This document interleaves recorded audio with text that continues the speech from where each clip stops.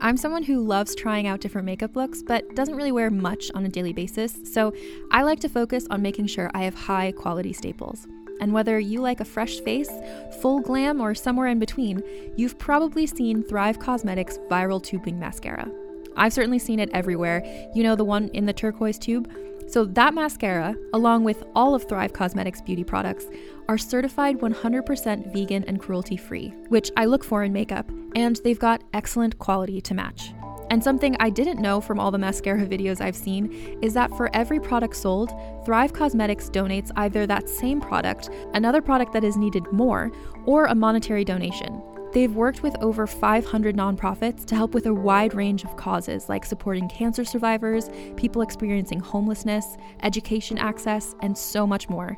Knowing that makes me feel even better about using their products. And I do enjoy using them. Like I said, I like having high quality staples, and so my favorites are products that are multi-purpose, like the Brilliant Eye Brightener. It comes in a bunch of colors, and I like using them as eyeliner, eyeshadow, and even highlighter. Thrive Causemetics is luxury beauty that gives back. Right now, you can get an exclusive 20% off your first order at thrivecausemetics.com/thrive.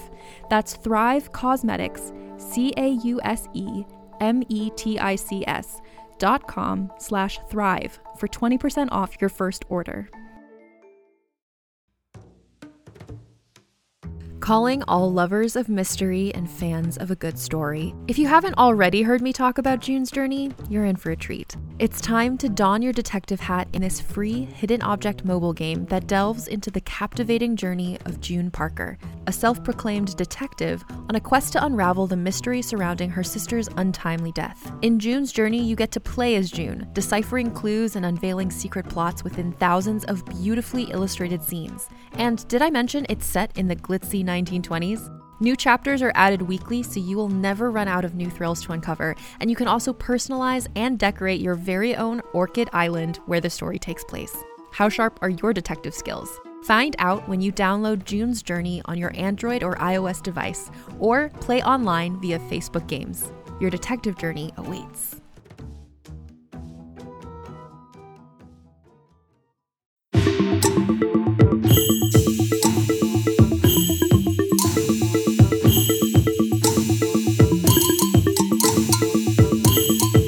Everybody, welcome back to Bitches on Comics. I am your host, Sarah Century. And hello, I'm your other host, S.E. Fleenor. I am super pumped because today we have the inimitable Trung Le Nguyen. Hi, Trung. Hello, hi. Thank you so much for having me on. I'm so excited to chat with the two of you.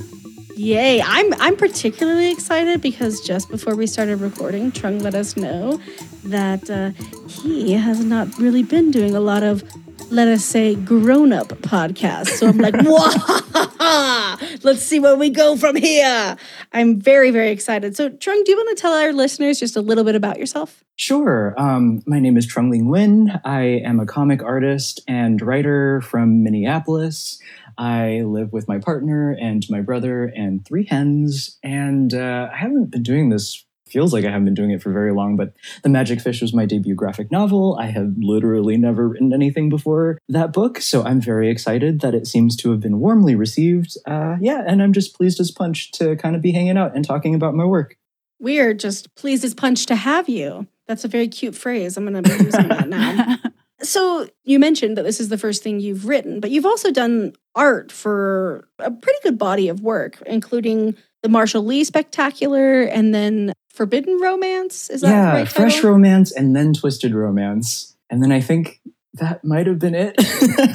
I did some smaller kind of narrative work too, but the writers that I've worked with so far have been Mel Gilman, Marguerite Bennett, and Alex DeCampi. Mm. That's very cool. We are big fans of Marguerite Bennett here at Bitches on Comics. So I'm pretty jealous. Mm-hmm. I adore Bennett Marguerite. Cool? Yeah, she was cool. Mm-hmm. Yeah, Marguerite is one of my favorite people. She's excellent. I love that. And I love that her social media handle is Evil Marguerite, and it turns out she's just like lovely. I'm like, okay, cool. You do you, friend. Amazing. So The Magic Fish came out during the pandemic, right? Mm-hmm. During 2020. And that's like a terrible time to debut. How has the process been? Honestly, I did not dislike it. I kind of secretly think that this might have been the perfect way for me to debut because I didn't have to be places. People didn't have to find out immediately how like easily I get lost and how late I am to things. Like I just had to sit down at my desk and show up on a panel and talk about my work. And that seems to be my comfort level. So like people have like an okay impression of me right now after my debut. You're like, don't let them find out. They will never have to know. I had a pretty pleasant go of it. And the publicist over at Random House Graphic, Nicole, did such a really good job of keeping me really busy and engaged with, our readers and kind of librarians and teachers and booksellers. So I think I had a really, really lovely time. They facilitated an excellent experience for me. Just a personal aside, is that Nicole Valdez? Yes, it is Nicole Valdez. Gotcha. Yeah, I've definitely dealt with Nicole just a little bit. Dealt with sounds like it's bad. But like whenever I was writing a little bit more for sci-fi, I did a lot of write-ups of the books that Nicole was representing, and always just such a delight to work with. Yeah, Nicole is delightful. Always just a ray of sunshine in my day. So you talked about how this is your first writing project, and I'm curious if in the process there was anything new you learned or anything that surprised you.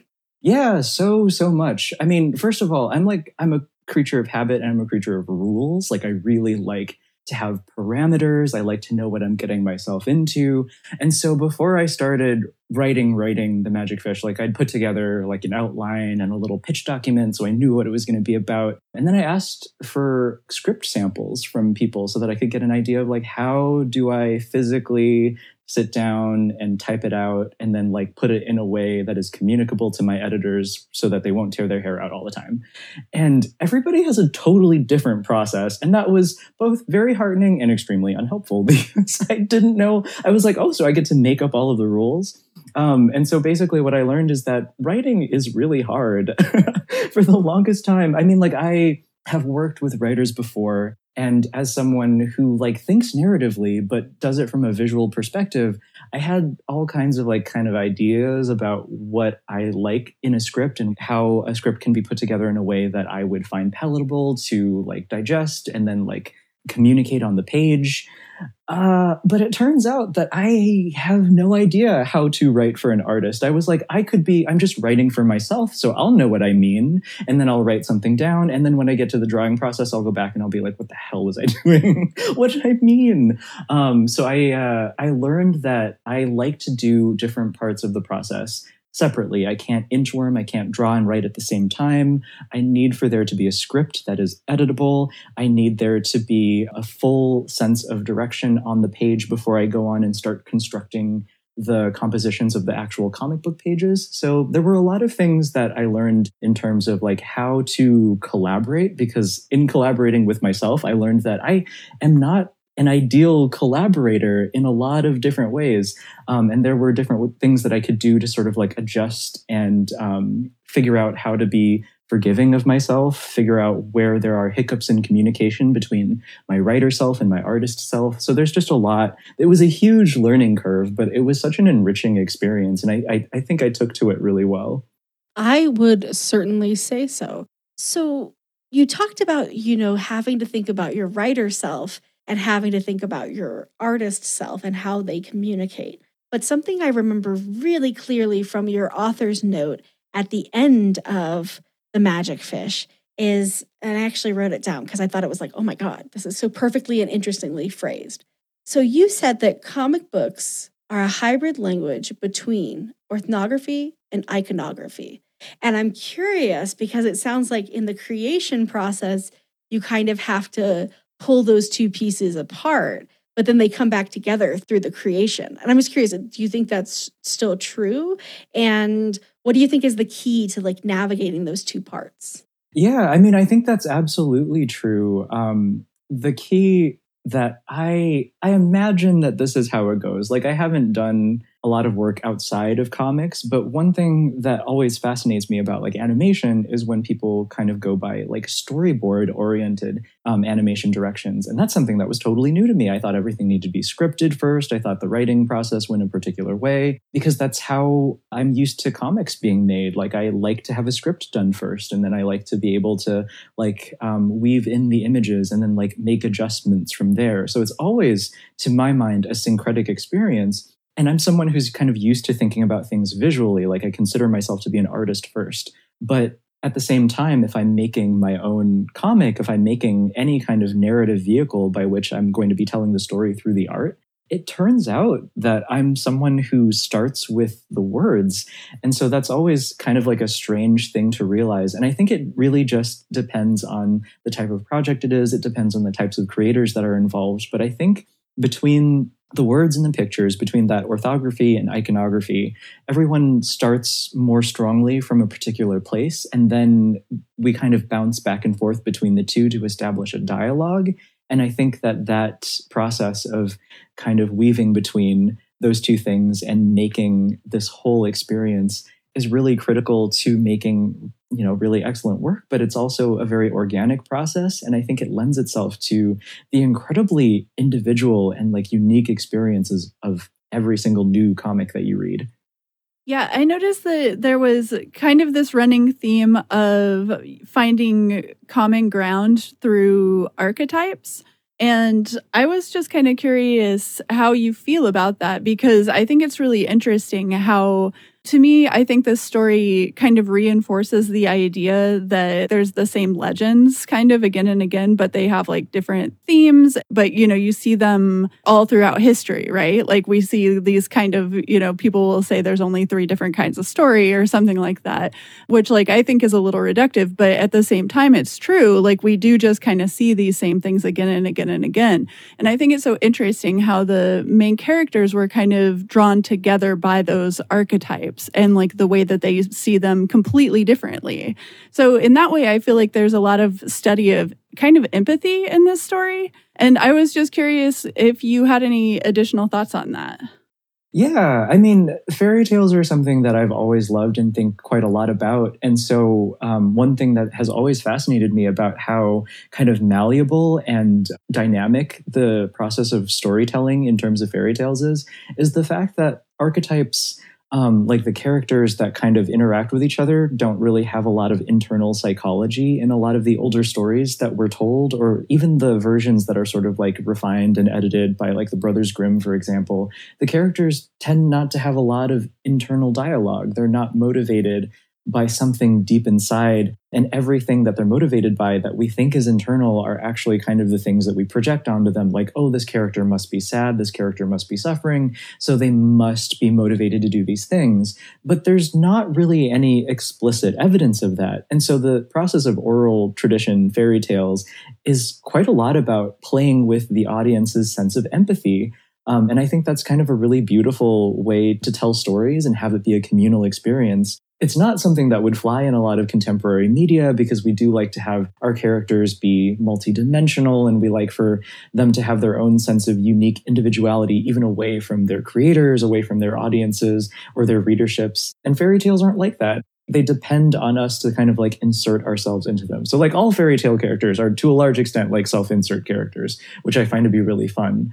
And I really enjoy it because it's one of those situations where a story might not have a whole lot to say on its own, but it's more about the storyteller. You learn about who is telling the story, and you start to develop a connection with them in that way. And I really love that about fairy tales, no matter how like kind of dark and visceral they get. They're always about accessing empathy and trying to understand someone else's fears and their priorities. Right. And it's something that kind of changes over time, right? Because there's so much where people are, you know, very mad that they made a movie about Cruella or something like that. And to me, I'm just like, well, I get it. But like at the same time, that just gets to be this generation's version of that, right? So I always think that it's just going to stay changeable. Like it's always going to be kind of an amorphous thing.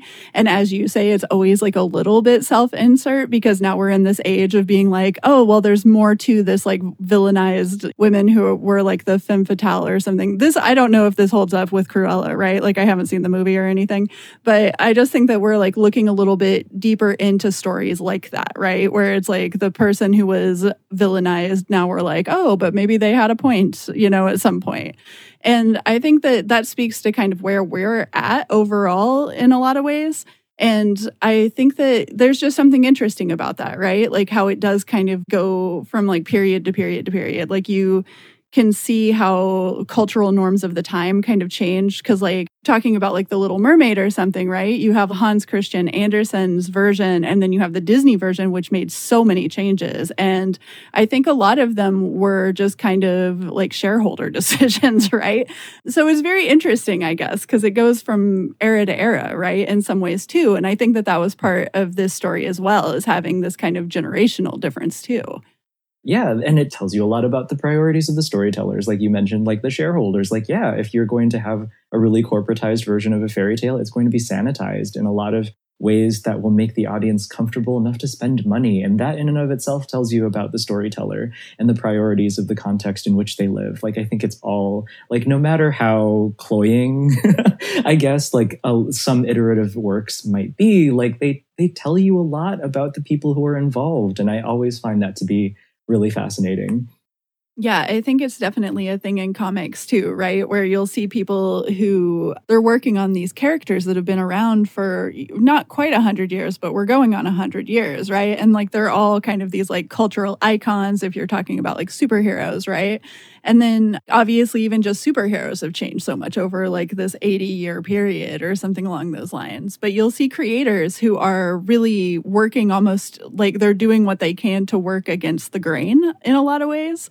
Like they're trying to have more queer rep or something like that, but you can see like the corporate interest on the story be like, no.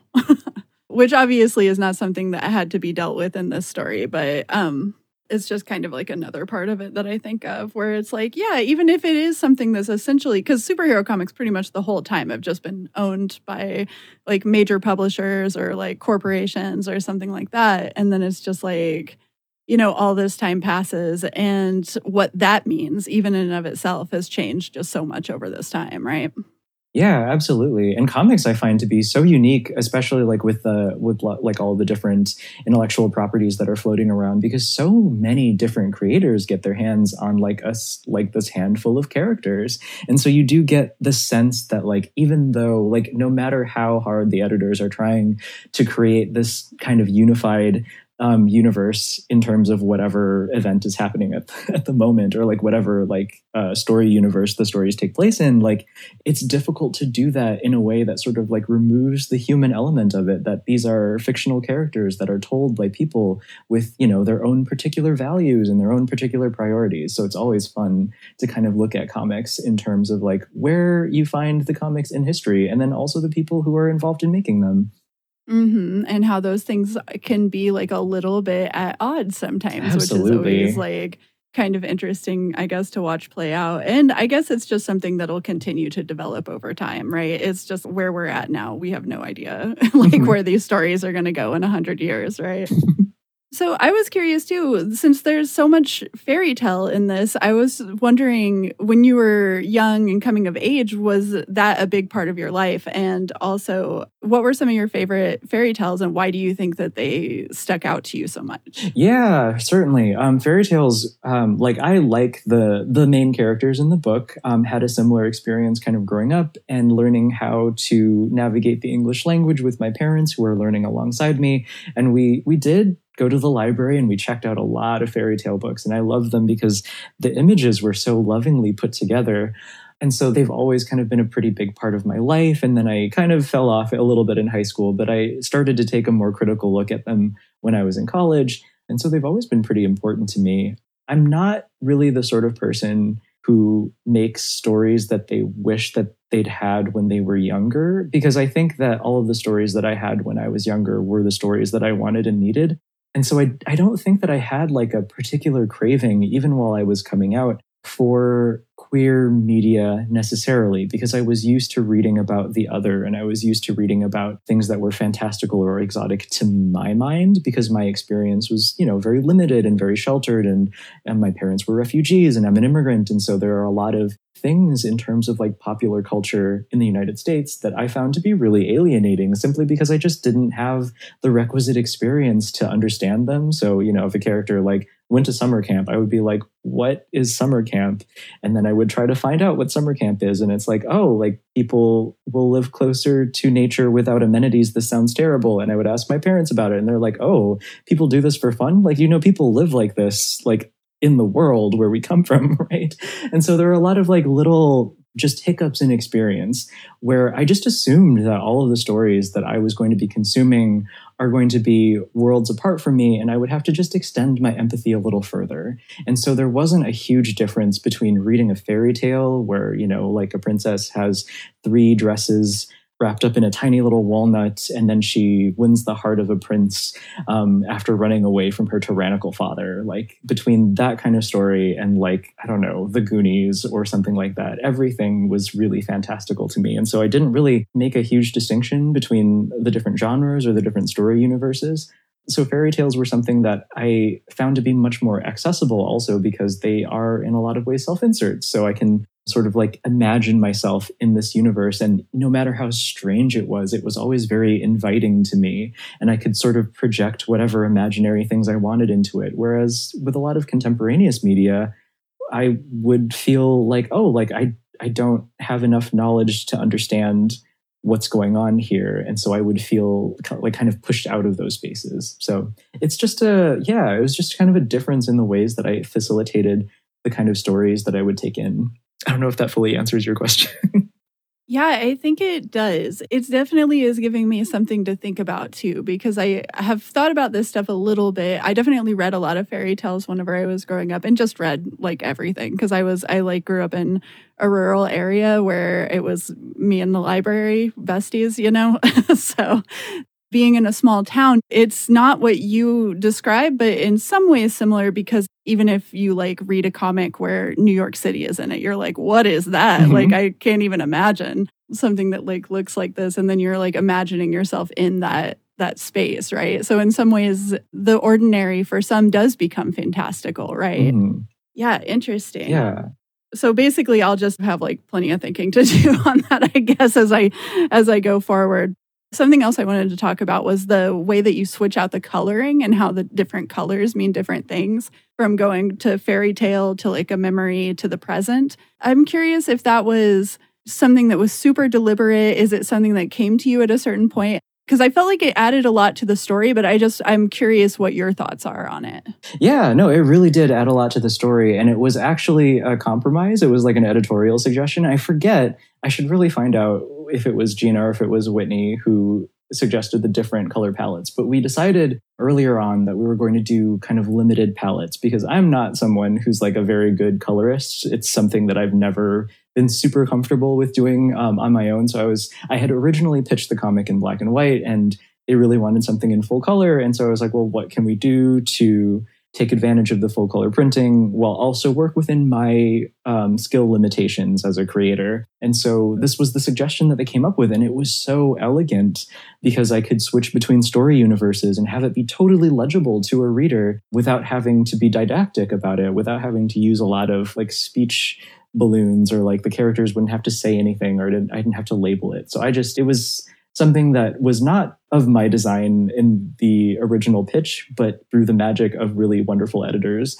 who have a stake in making sure that the story flows in a legible way. Like it wound up being one of my favorite parts of the book, that the different story universes were so immediately recognizable. Okay, and I need to know, how did you choose what those colors would be, right? Because we've got purple, a sort of red or almost pink, and then orange. Why those 3 colors? So the kind of orange-yellow colors are to indicate the past. And I think about, that sort of like as a mourning color. And so it's very like, okay, so it's going to be a little bit brighter, but it's also going to be kind of almost a little sepia toned so that people would be able to conflate that with the past a little bit more readily. The present day colors are in the pinks and reds, those kind of warm colors. And I sort of thought about it as sort of like a midday color. Like this is the color of like a really warm summer day. And it's also kind of the color of like blood. So it's being very present in the moment is kind of what I imagined with the reds and the pinks. And then the blues are, to my mind, a nighttime color. So I'm essentially doing like a Vasilisa the Beautiful thing with the 3 nights passing through. And so it was very like, it feels very natural that these colors would indicate like a certain time of day and a certain sentiment in terms of storytelling. Like I liked the notion of the blues and the purples being nighttime colors because that's when I like to read fairy tales and like bedtime stories. And so it sort of all kind of came together pretty organically. You can shop from anywhere doing pretty much anything. You might shop while working, eating, or even listening to this podcast. And however you shop, we all know and love the thrill of the hunt. But do you also know how to get the thrill of the best deals? Because Rakuten shoppers do. With Rakuten, they get the deals they love with the most savings and cash back. And you can get it too. Start getting cash back at your favorite stores like Sephora, Nike, and even Expedia if you're looking to get some travel in. And getting cash back doesn't mean you have to miss out on sales because those can just be stacked right on top. It's easy to use and based on a simple idea. Stores pay Rakuten for sending them shoppers, and Rakuten shares the money with you as cash back through PayPal or check. Download the free Rakuten app and never miss a deal. Or go to Rakuten.com to start getting the most bang for your buck. That's Rakuten.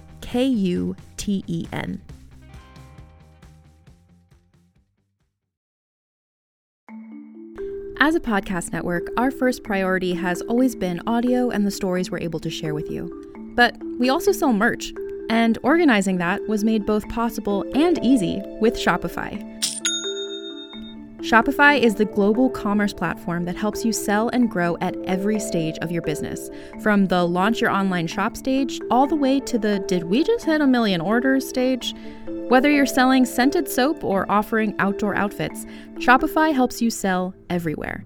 They have an all-in-one e-commerce platform and in-person POS system, so wherever and whatever you're selling, Shopify's got you covered. With the internet's best converting checkout, 36% better on average compared to other leading commerce platforms, Shopify helps you turn browsers into buyers. Shopify has allowed us to share something tangible with the podcast community we've built here, selling our beanies, sweatshirts, and mugs to fans of our shows without taking up too much time from all the other work we do to bring you even more great content. And it's not just us. Shopify powers 10% of all e-commerce in the US. Shopify is also the global force behind Allbirds, Rothy's, and Brooklinen, and millions of other entrepreneurs of every size across 175 countries. Because businesses that grow with Shopify. Sign up for a $1 per month trial period at shopify.com/realm, all lowercase. Go to shopify.com/REALM now to grow your business, no matter what stage you're in. Shopify.com/realm.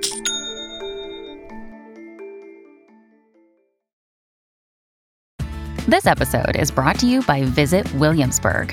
In Williamsburg, Virginia, there's never too much of a good thing. Whether you're a foodie, a golfer, a history buff, a shopaholic, an outdoor enthusiast, or a thrill seeker, you'll find what you came for here and more.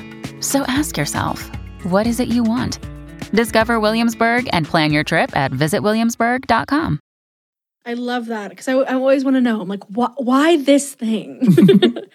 In that same vein, talking about the art, again, I read in the back matter that you thought a lot about fashion and how to utilize fashion to communicate a sense of place and time. And I just wanted to hear a little bit more about that process, if you'd be willing to share. And then I'm curious, has fashion always been something of interest to you? And how does that dovetail here? Sure. Fashion has not always been something that was of interest to me. I really didn't think a whole lot about like the ways that clothes are also a form of storytelling until relatively recently. Like I liked looking at runway shows because they were interesting and they were like aesthetically just really out there. And so that was kind of like a fun, like frivolous thing. And then For this book, I had to do a little bit more digging, and I realized that clothing can be a really wonderful storytelling tool because it tells you a lot about like both the time that you're in and kind of the context that informed that time. Like I was looking into like, why do princess dresses exist the way that we think that they do in the popular imagination, at least in the West, right? Because a lot of like the Disney princesses are pretty asynchronous in terms of the stories that they're based on and the times that they're based on. And so I went in and I did a little bit of digging about like, okay, so all of these were made like between the 1930s and the 1960s. So what did mid-century America kind of look like? And I realized like, oh, like the world wars were happening. And so fashion changed significantly in order to adjust to the demands of the war effort. And so after austerity measures fell a little bit after the world wars were over, fashion suddenly became much more extravagant, like a lot more fabrics could be used. And so really large Givenchy dresses became kind of in vogue again. And like you get dresses like Audrey Hepburn wore in Sabrina, like that is like the kind of quintessential dress silhouette. And because like what Cinderella was in the 1950s, and so was Sleeping Beauty, like a lot of those iconic princesses that we think about in terms of like the Disney canon, wear dresses that have a silhouette like that. And I never realized that that was a consideration, that that's why we think about these things the way that we do. That's why we imagine them the way that we do. And so I had to do that with all of the different parts of the story. Like, what did 1950s Vietnam look like? And how did this particular place look before the Vietnam War, before the 60s? And, you know, like, what are the political implications of the things that people wore in such and such a circumstance? And then, like, even in the Little Mermaid story, like, it's kind of got an 80s flavor because it's being told from the perspective of the mother character. And she would have seen, you know, like a lot of wuxia or like Hong Kong movies growing up. And so it was just a lot of like interrogating where the popular imagination comes from and how that differs depending on where people come from at particular moments in time.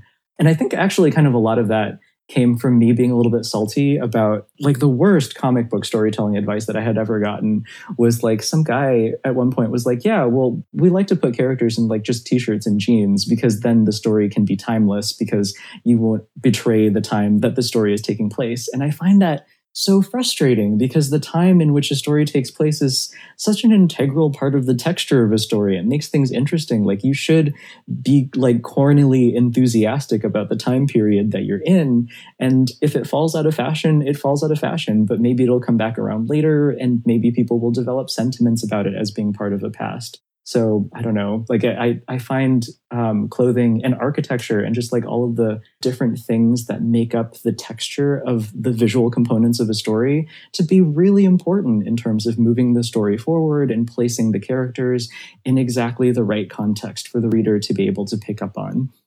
And the idea that like a t-shirt and jeans aren't of a certain time, Exactly, right, a certain culture is like so white and just like, come on, buddy. Irritating. Like, yeah, I was thinking how much that actually just explains. Whenever you said that, it truly kind of blew my mind to be like, oh, is that why everybody has terrible fashion sense yes. in comics? Because it's famous, right? Like we've all talked about it. I feel like that's a major recurring theme as people are like, hey, it's 2021. Why are we still drawing characters with hip huggers, you know, and stuff like that, which like for some reason doesn't date anything. The idea that people actually view that as being a positive, I think I'm just going to have to sit with that and think about it. Fume about it, if you will. Yeah. I'm just curious about it. Because, I mean, I 9 times out of 10 am just wearing, like, shorts and a T-shirt dressed like Quentin Tarantino in Pulp Fiction. But, like... yeah, don't forget the robe. You have the robe on. I often have a robe over it, which it makes it perhaps worse, perhaps better, depending on who you are. Oh, man. Sarah is your father. Yes, everyone's father is Sarah. Yep. I'm your dad. Your handsome gay dad. I say into the mirror every morning. I like look into the mirror and I'm like, I'm your dad now. That's why Shaka's like, meh. She's like, oh, it's real intense in here again. Well, you know, something I wanted to say, Trung, that I think is so beautiful in the Magic Fish and really, you know, syncs up here is that you put so much time and thought into the way that you textured the outfits. And I just want to say thank you so much for all that back matter. It is so interesting to read about the research you did. Like, I don't know fucking shit about fashion. I'm like, what? There's like a type of dress that like is the princess dress. Like that blew my mind reading that. But so thank you so much. The back matter is awesome. And I think for listeners, absolutely required reading. It really will shed interesting light on the piece as a whole. But it also made me think about the way that you purposefully made the fairy tales reflect the teller. And that comes right back to what you were saying before about fairy tales are about who's telling that story.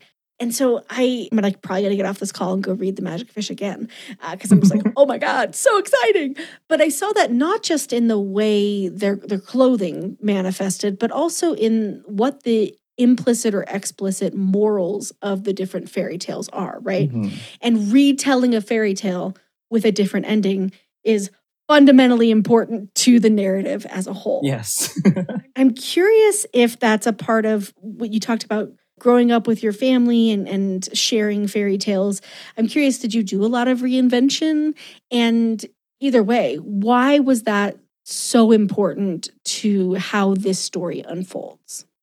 So the reinvention of fairy tales and like kind of reiterating on stories is not something that I had always been super attuned to. Like I said before, like my attitude about doing things is that I like to do things properly. So I like rules, I like parameters. I need to know what the right way to tell a story is. And so I spent a lot of time, like when I was a lot younger, when I learned that fairy tales were iterative, I would be like, oh, like it would be fun to trace the story back to its source. And I think like academics have done this too. And I think the general consensus now is that like there are a lot of archetypes of stories that prop up because human beings are people and we all need to eat. And so our priorities are kind of similar on a very like kind of basic level. But I loved kind of like trying to map out like the journey of a story and like figuring out where stories end up and how people tell them differently. And so it was kind of a new thing for me. And I think learning to reinvent stories, to kind of take stories and relieve yourself of that sense of preciousness, like, oh, like this is such an important and essential story. I shouldn't change it at all. And I'm coming to like a realization as a creator that, you know, like stories are wonderful. They're how we connect with each other, and they're incredibly important in terms of, you know, how we experience the fabric of the human experience. Like all of that, stories are important. But the storyteller, like the people around them, like people are more important than fiction. And so if a story doesn't suit us, I think it's lovely to be able to change them and to sort of like make them what it is that we need. And that's sort of a new thing for me. And so I guess that kind of portion of The Magic Fish is indicative of a little bit of my own personal growth, honestly. Either on your Twitter feed or in an interview, I don't know which, I read you talking about how what you set out to do with The Magic Fish was to, write a story about fairy tales. And you weren't quite expecting for it to be so personal and emotional. And I'm curious, what led you there? Like, what crumbs did you follow to end up in such a frankly vulnerable and, beautiful place? I think it happened largely by accident. I think at some point, the reason why The Magic Fish has so many different stories in it is because I never considered making comics to be like a thing that I could do for a job. I was always very practical growing up. Like I was like, I need a desk job. I need to be able to feed myself. I can make my art on the side. I can do whatever feeds the soul later on like that. Like I need to be able to feed my stomach before I feed my soul is kind of like where my priorities were. And so when it was picked up by Random House Graphic and Gina, I was like, when will I ever get a chance to make a graphic novel again? And so I was like, okay, I'm just going to tell all of my favorite stories in one little package. How do I do that? And so that was kind of the impetus for telling all of the different stories. But because they were things that were sort of already inherently precious to me, at some point I had to give myself permission to be totally confessional, because everybody's like first major project is going to be a little bit confessional. There's no way that you can hide yourself in your storytelling. And so when I kind of let go of that kind of creative block of that thing that was like, I need to hold the story at arm's length, I started to examine why all of these particular fairy tales were important to me. And then I think what ended up happening was that I landed on the ways that I like to tell stories. And because I am not someone who's ever written a long form work of fiction before, I've never written any fictional work before The Magic Fish, I came at it like I was writing a thesis.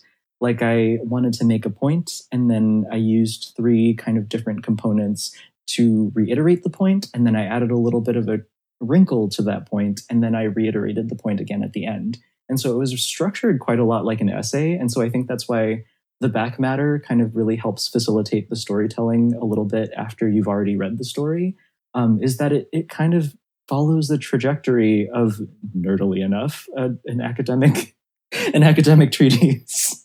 And so the ways that the story became more emotionally resonant was that at some point I just decided to be more honest about what these fairy tales meant to me. And if I'm going to, tell a story within a story, and each of the stories had to be done in a way that was radically empathetic to the characters, to the extent that I would root out and display their particular imaginations and perspectives, I also needed to extend that empathy to myself. And so I kind of just let myself have a lot of feelings and sort of work that out in the story after I'd already put up all of the scaffolding and outlined the story. And we are all so lucky that you did it. Thank you. It is such a personal story. And it feels like, I got a little emotional there. It feels very important to me. There's something happening in it, and I don't know how to ask this question, so we'll just find it together. Yes. It's that it feels significant that there's the 2 protagonists. There's Helen, the mom, and then Tian, the young boy who's maybe in like 4th grade, 5th grade, 6th grade. He's 13, somewhere in there. So he's in middle school. 13. Okay. I'm really bad with children's ages. That is not a reflection of you.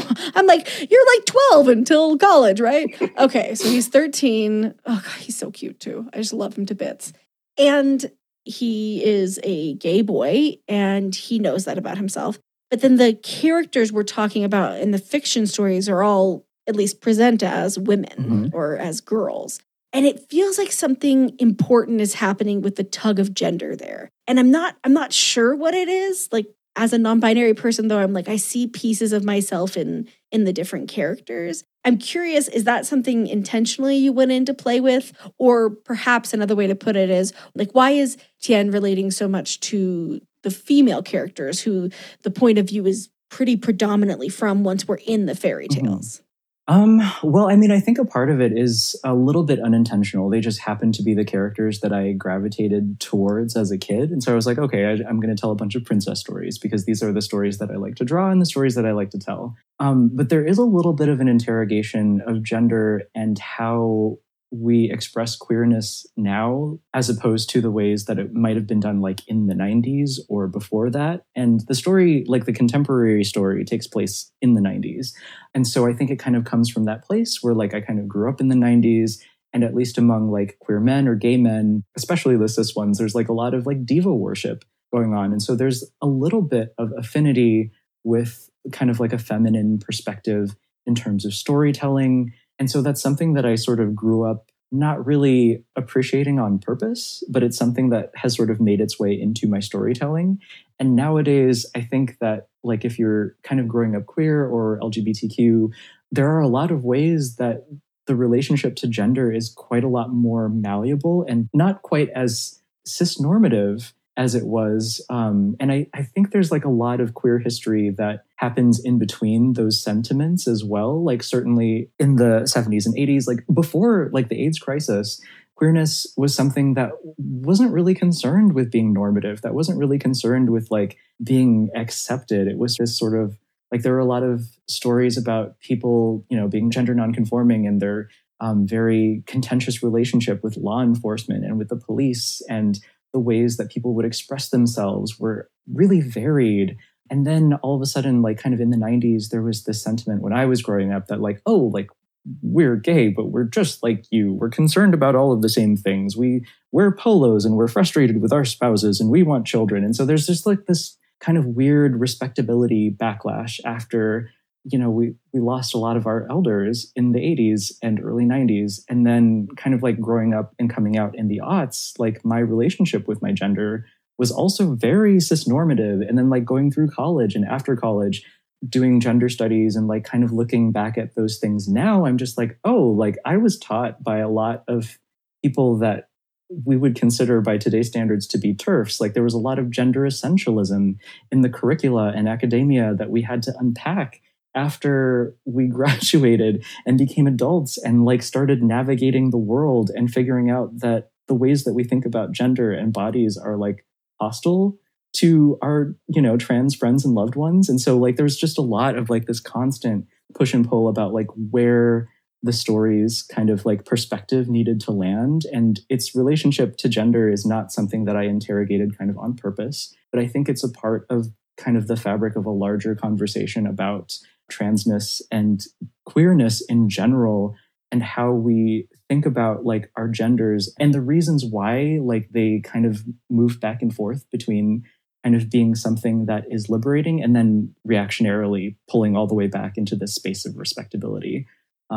So I bet there's some of that. I'm sorry, I rambled on a little bit, but like there's a lot of stuff I was like, on. yes.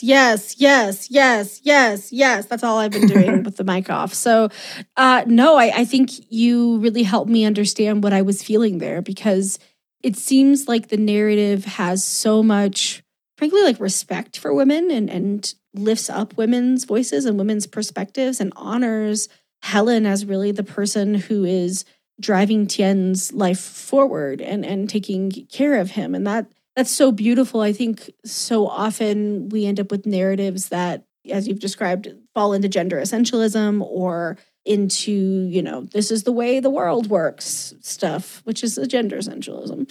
But I really appreciated the way the narrative sort of resisted that. I also like that it's never commented on. Like no one's like, oh, Tien, you like girl stories. Like I'm like, oh, loved that wasn't in there. I also love that Tien's friends are just very accepting of him. And they're like, it's okay. We love you. Like we'll always have your back. And you're just like, oh, the babies. I love them taking care of each other. But that all feels like it's part of the same soup. Sometimes when I read comics, it's like the characters who are boys or men are only friends with boys or men. And the characters who are women who are only friends with girls and women. And it's, A, not my experience of the world, and B, particularly not my experience of being a queer person.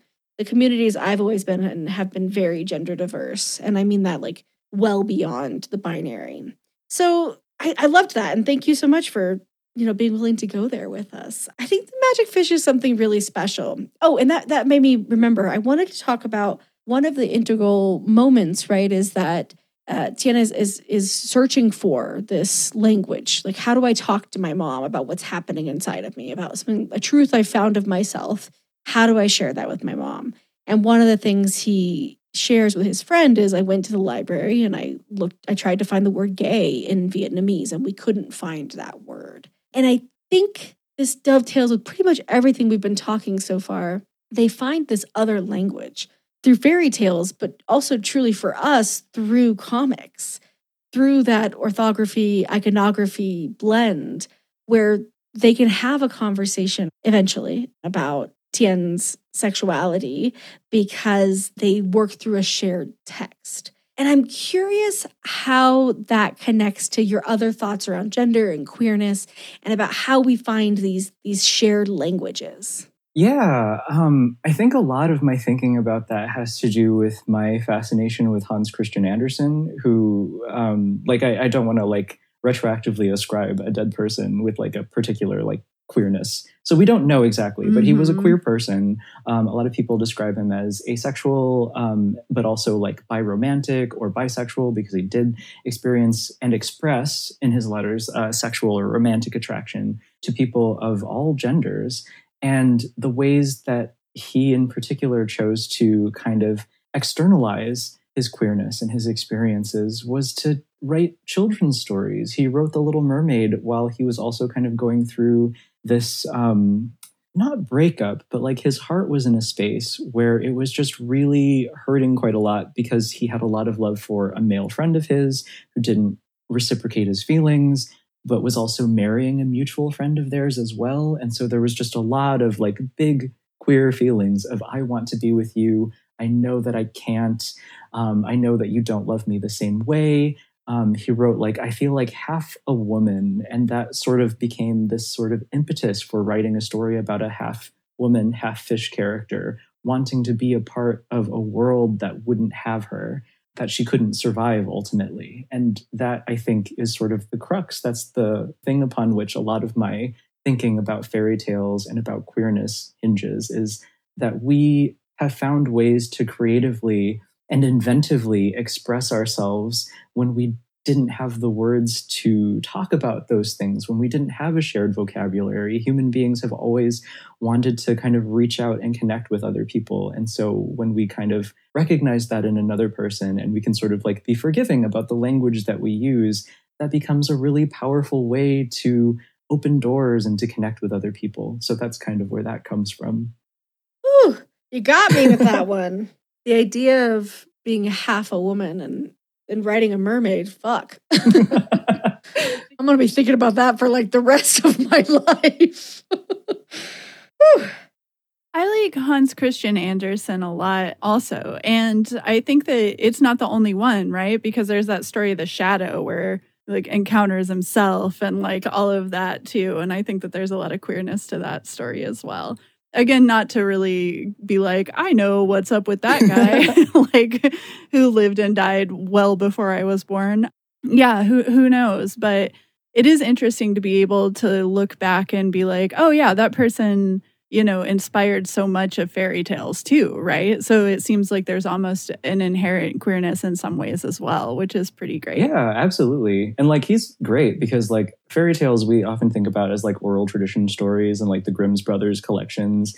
But Hans Christian Andersen was a contemporary writer. He was writing in the 1800s. And so like his stories were like edited and published, and like we have similar relationships to the stories that we consume today from our peers. So I always find that to be kind of like a nice little point of connection. Yeah, definitely. I also kind of was wondering about how this is in some ways almost a coming out story, but it's like not, but it is. But I hear a lot of people say things about, you know, oh, well, we've had too many coming out stories. And we've talked with a ton of people on this show about how like, no, we want more, like no matter what. And I think that this is a good example of that, because as much as I've read a bunch of coming out stories, I've never read this story, right? Like this was brand new and exciting and kind of metatextual in a lot of ways. So yeah, because it's mostly somebody who knows who they are and they have to communicate it to somebody else, which of course, you know, as everybody knows, is kind of a big part of coming out. But yeah, I was just curious how you feel about coming out stories, if there was something that made you specifically kind of want to gravitate towards that in the text, or if it's just, you know, it was something where you were like just kind of writing from your heart and so it just happened. I mean, I think while I was making it, I was just writing it from my heart, and that's how it happened. But my relationship to kind of coming out stories, and also to immigrant stories, because there are also a lot of sentiments about immigrant stories as well. Like people do rightly express some frustration about like there are being a lot of common tropes in, you know, what immigrant stories we find to be palatable for like a white audience. And so there's a lot of like stories about like intergenerational tension, which comes from a real place. It also comes from a particular place in time too. And so like my attitude about both coming out stories and immigrant stories is that we need more of them all of the time, because we come out as different things at different times. We come out more than once oftentimes in our lifetimes as queer people, and we learn new things about ourselves all the time. And so we're in this constant process of like discovering new things about ourselves and then wanting to share those things with the people that are important to us. And so I think we always need more coming out stories, because they will never look the same like from decade to decade, but we'll still find points of connection. And I think that's a really wonderful thing. One of the points of contention, I think, with a lot of coming out stories that I ran across is that oftentimes like coming out stories are not told for the benefit of queer people. It oftentimes centers around queer trauma and abandonment and rejection. And that is something that's really real. And I think that those stories are really important. I'm glad that we have them. I set out to tell not that story because I had a pretty positive coming out experience. And it's something that I've said, I think, in kind of like previous panels and stuff before, but I always find it to be really important to kind of come back. And it's the reason why, like, Helen is also a protagonist. She's, you know, not a background character. I really wanted to flesh her out and explore her growth, is because, you know, like, as people who are adults, who are aware of like there being children around, like there is the sense that we would need to be able to usher in a new generation in ways where they wouldn't have to experience all the trauma that we went through. And so in telling a coming out story and telling a story where the mother character, despite not having the language to like really express that she supports her child, I wanted to kind of give people like a ceiling, because we have a lot of trauma stories kind of like at the floor. And I wanted to be able to tell a story where like, okay, like if your coming out experience was not as positive as this one, like you have a right to be upset and you have a right to be angry, because everyone should have love from their guardians. And that should be the thing that we expect. We can't live in a world where we are resigned to being traumatized every time we reveal something about ourselves. We can expect more for ourselves than that. And the part that, makes us feel disappointed or sad or angry that that wasn't our experience, like that's a good thing. That means that we love ourselves and we want more for ourselves as queer people. And so I thought that was really important to kind of tell like a positive coming out story, because I think people should be able to expect it and people should know that they deserve that. It's positive, but it's not perfect. Mm-hmm. That's what I think is one of the most powerful. You made me cry again. I'm so sorry. No, don't be. If I don't cry, episode didn't happen. Usually it's me, but sometimes Sarah cries too. We're emotional here at Bitches on Comics. I think that there's something really powerful about, there's this moment where Tien is crestfallen and is like, I'm not even going to be the one who gets to come out. Like, this is happening to me. And I don't want to give too much of the detail away, but I think that there's a real way that so many of us are outed versus getting to really choose the language of how we come out, and how it's beautiful in this story because that isn't what takes over. Mm-hmm. What takes over is, a mother's fierce love for her child. And like, there is no doubt in Helen's mind, right? Like, this is my kid and I am here for my kid. And that is, I think, such a beautiful way of taking something that can be so negative. I guess I just feel like there's so much grace in this for like, yes, here I see your pain. I see the way things hurt.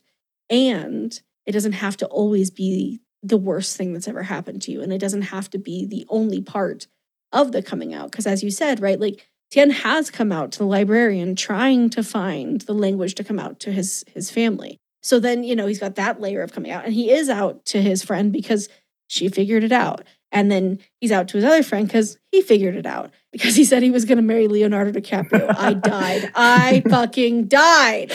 Oh, that was so cute. And there's so much space in between the specific events of the coming out to say that like there is, and this is something Anthony Oliveira said on the pod once, is that there's not a singular coming out story and there's not a perfect coming out story. There is just what happens to us, and we need stories about all of those things. And that's what I see in these pages. Yeah, absolutely. I agree with that sentiment 100%.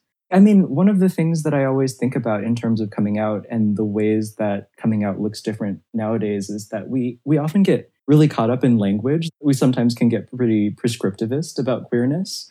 And it comes from a really positive place of like wanting to honor the different ways that people like to describe themselves. But even like as queer adults, like we'll find like younger LGBTQ youth who are like, oh, like I feel differently about different terms, so I'm going to use maybe something else to describe myself. And, wanting to support people across rapidly changing language is something that I think we can all really relate to in Helen's journey. Like, she has a different language barrier, but that's something that I found to be kind of like a real strong point of connection between me and that character.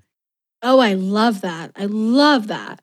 Yeah, I think we spend a lot of time, Sarah and I, talking about how, and I think it's partially just because of the ages we are, how there's like this, this tension between some groups of queer people, predominantly older queer people, who are like, stop trying to find a micro label. Mm-hmm. And then, the younger queer people, again, predominantly, these aren't actually necessarily perfect generational lines by any means, but, who are more, like, oh, I want to find the right word for me. And I think that our perspective is like yours, Trung, like Helen's, where it's like, hey, we're all just describing something. We're not really like language is so much in the ability to have shared signifiers, but it's also in the ability to understand approximations. I think particularly in bilingual households or multilingual households, I should say, because many households speak more than two languages. There's something really beautiful in using that sort of multiplicity and then applying it back to queerness of like, no, we don't have to speak the exact same language, but can we find ways to share and connect? Like that's the real testament of community. It seems to me as part of what you're saying. Is that fair? Yes, no, that's 100% correct. I mean, like I said before, like in all forms of storytelling, the story is never more important than the person. So that dovetails into that sentiment beautifully, I think. That was truly beautiful. Switching gears a little bit, I was wondering if you'd tell us a little bit about your tarot deck, the Star Spinner Tarot. Oh, yeah, sure. Okay, so when I graduated from college, I was just like a little crestfallen that I had not gone to art school. And the thing that I was kind of falling into was, posting illustrations on the internet. So I was like, okay, I need a project with a consistent format, but also a lot of narrative diversity that I can sort of engage with in a way that can get me to practice illustration and drawing. And so I started drawing a tarot deck. And the impetus for the project was actually that I got into a group show at a local gallery called the Light Gray Art Lab, which is run by some really amazing people. And it was my very first like kind of gallery thing. I was like, oh, like I can be an artist. Like this is something that I can do.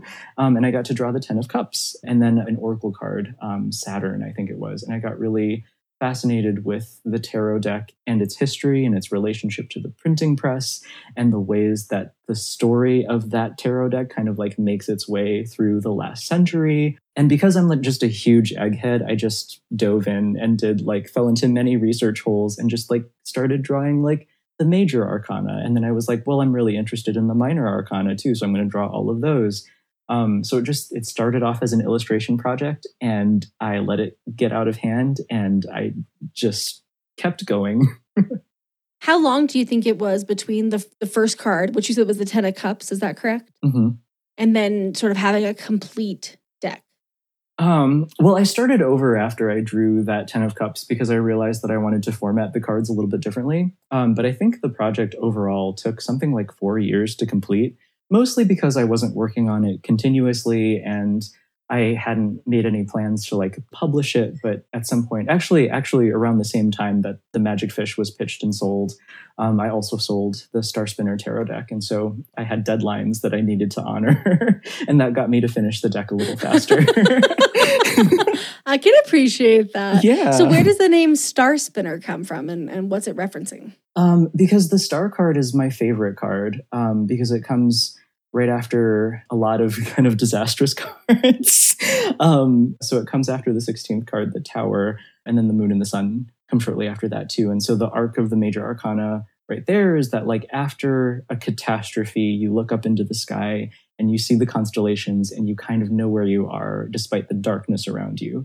And so the star has always been like kind of my favorite card. I love the number 17 as well, which is the star's number. Whenever I start a new tarot deck, and I've started a lot of them and I've completed a couple of them, but I always start with the star and it becomes sort of like the thing around which all of the other cards sort of revolve. And so calling it the Star Spinner deck was a nod to that and also a nod to the fact that I think that tarot decks are like a choose your own adventure story about your own life. It's kind of dynamic storytelling and community building at the same time. You make a conscious narrative connection with another person as you interrogate your own life.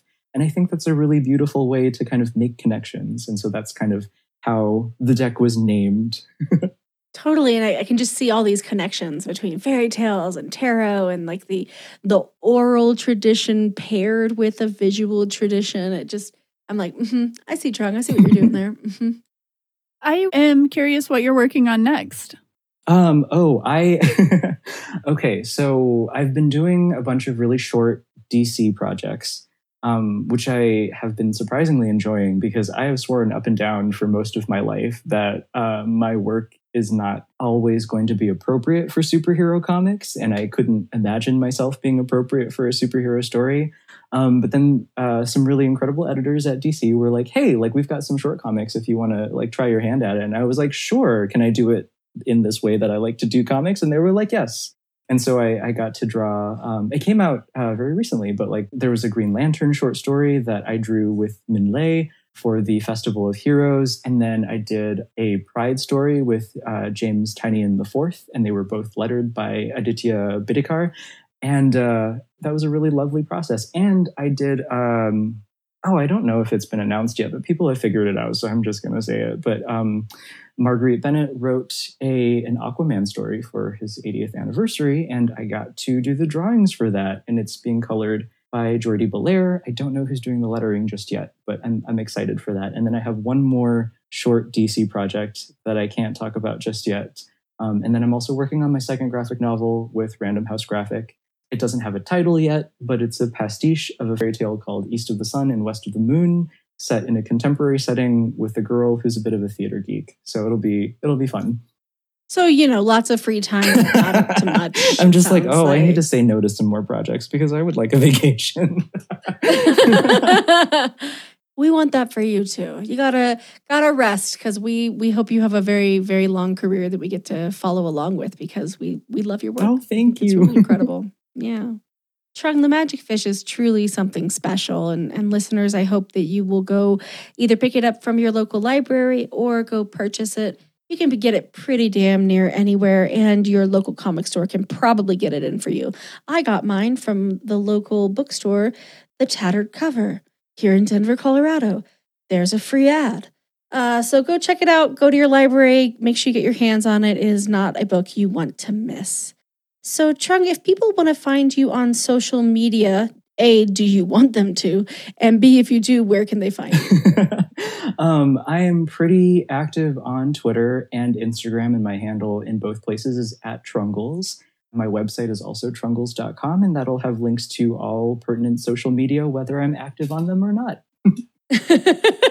Fantastic. We will also make sure to put your website and handles in our show notes. So, listener, if you didn't have a pen out, go check out the show notes for this episode, and you can figure out where to follow Trung. Trung, cannot thank you enough for your time, for sharing such a beautiful story with us, for getting me all up in my feelings, making me cry. I enjoy that very much. We appreciate you being part of our Pride extravaganza. Oh, thank you so much for chatting with me. This was absolutely delightful. Thank you. Absolutely. Sarah, I love you. I appreciate you with my whole soul. Listeners, we think you're the best. Thanks for joining us for another episode.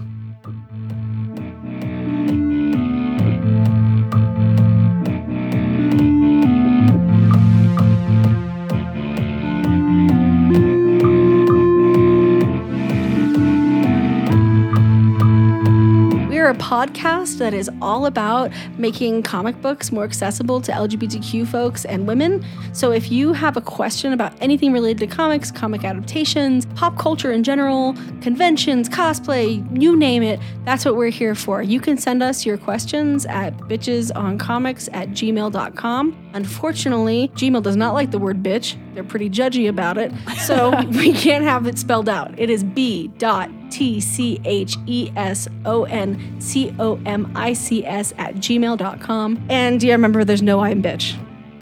If you'd like to support the podcast, you can do so by rating and reviewing us on iTunes, Spotify, or Stitcher, or wherever you listen to podcasts. I'm Sarah Century, and you can find me at www.sarahcentury.com and Twitter and Instagram. Still Sarah Century on those. I'm S.E. Fleenor, and you can learn more about me at sefleenor.com. You can find me on Twitter and Instagram at @SE_Fleenor. Bitches on Comics is recorded by Kate Warner, who plays in the band Churchfire. You can find them at churchfiremusic.com. Our music is recorded by Katie Taylor, who plays as Earth Control Pill. You can find her music at earthcontrolpill.bandcamp.com. Bitches on Comics is recorded in Denver, Colorado. We want to recognize the indigenous peoples who have inhabited and do inhabit this land. The Arapaho Nation, the Ute Nation, the Cheyenne Nation, and others who have been erased from our history and collective memories through colonization.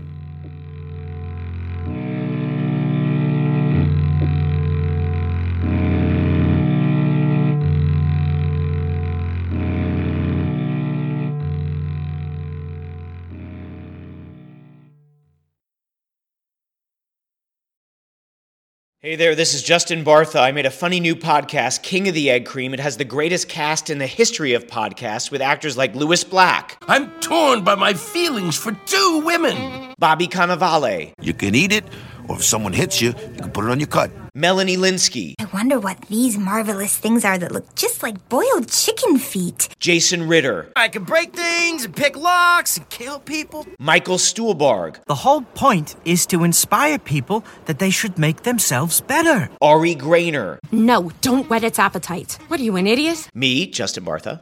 That's not just any egg cream, that's a Lemke's special. And all narrated by the hilarious Richard Kind. This is the story of Harry Dalowitz and how he rose from nothing to become New York's King of the Egg Cream. So if you like funny true stories, come listen to King of the Egg Cream, available wherever you get your podcasts.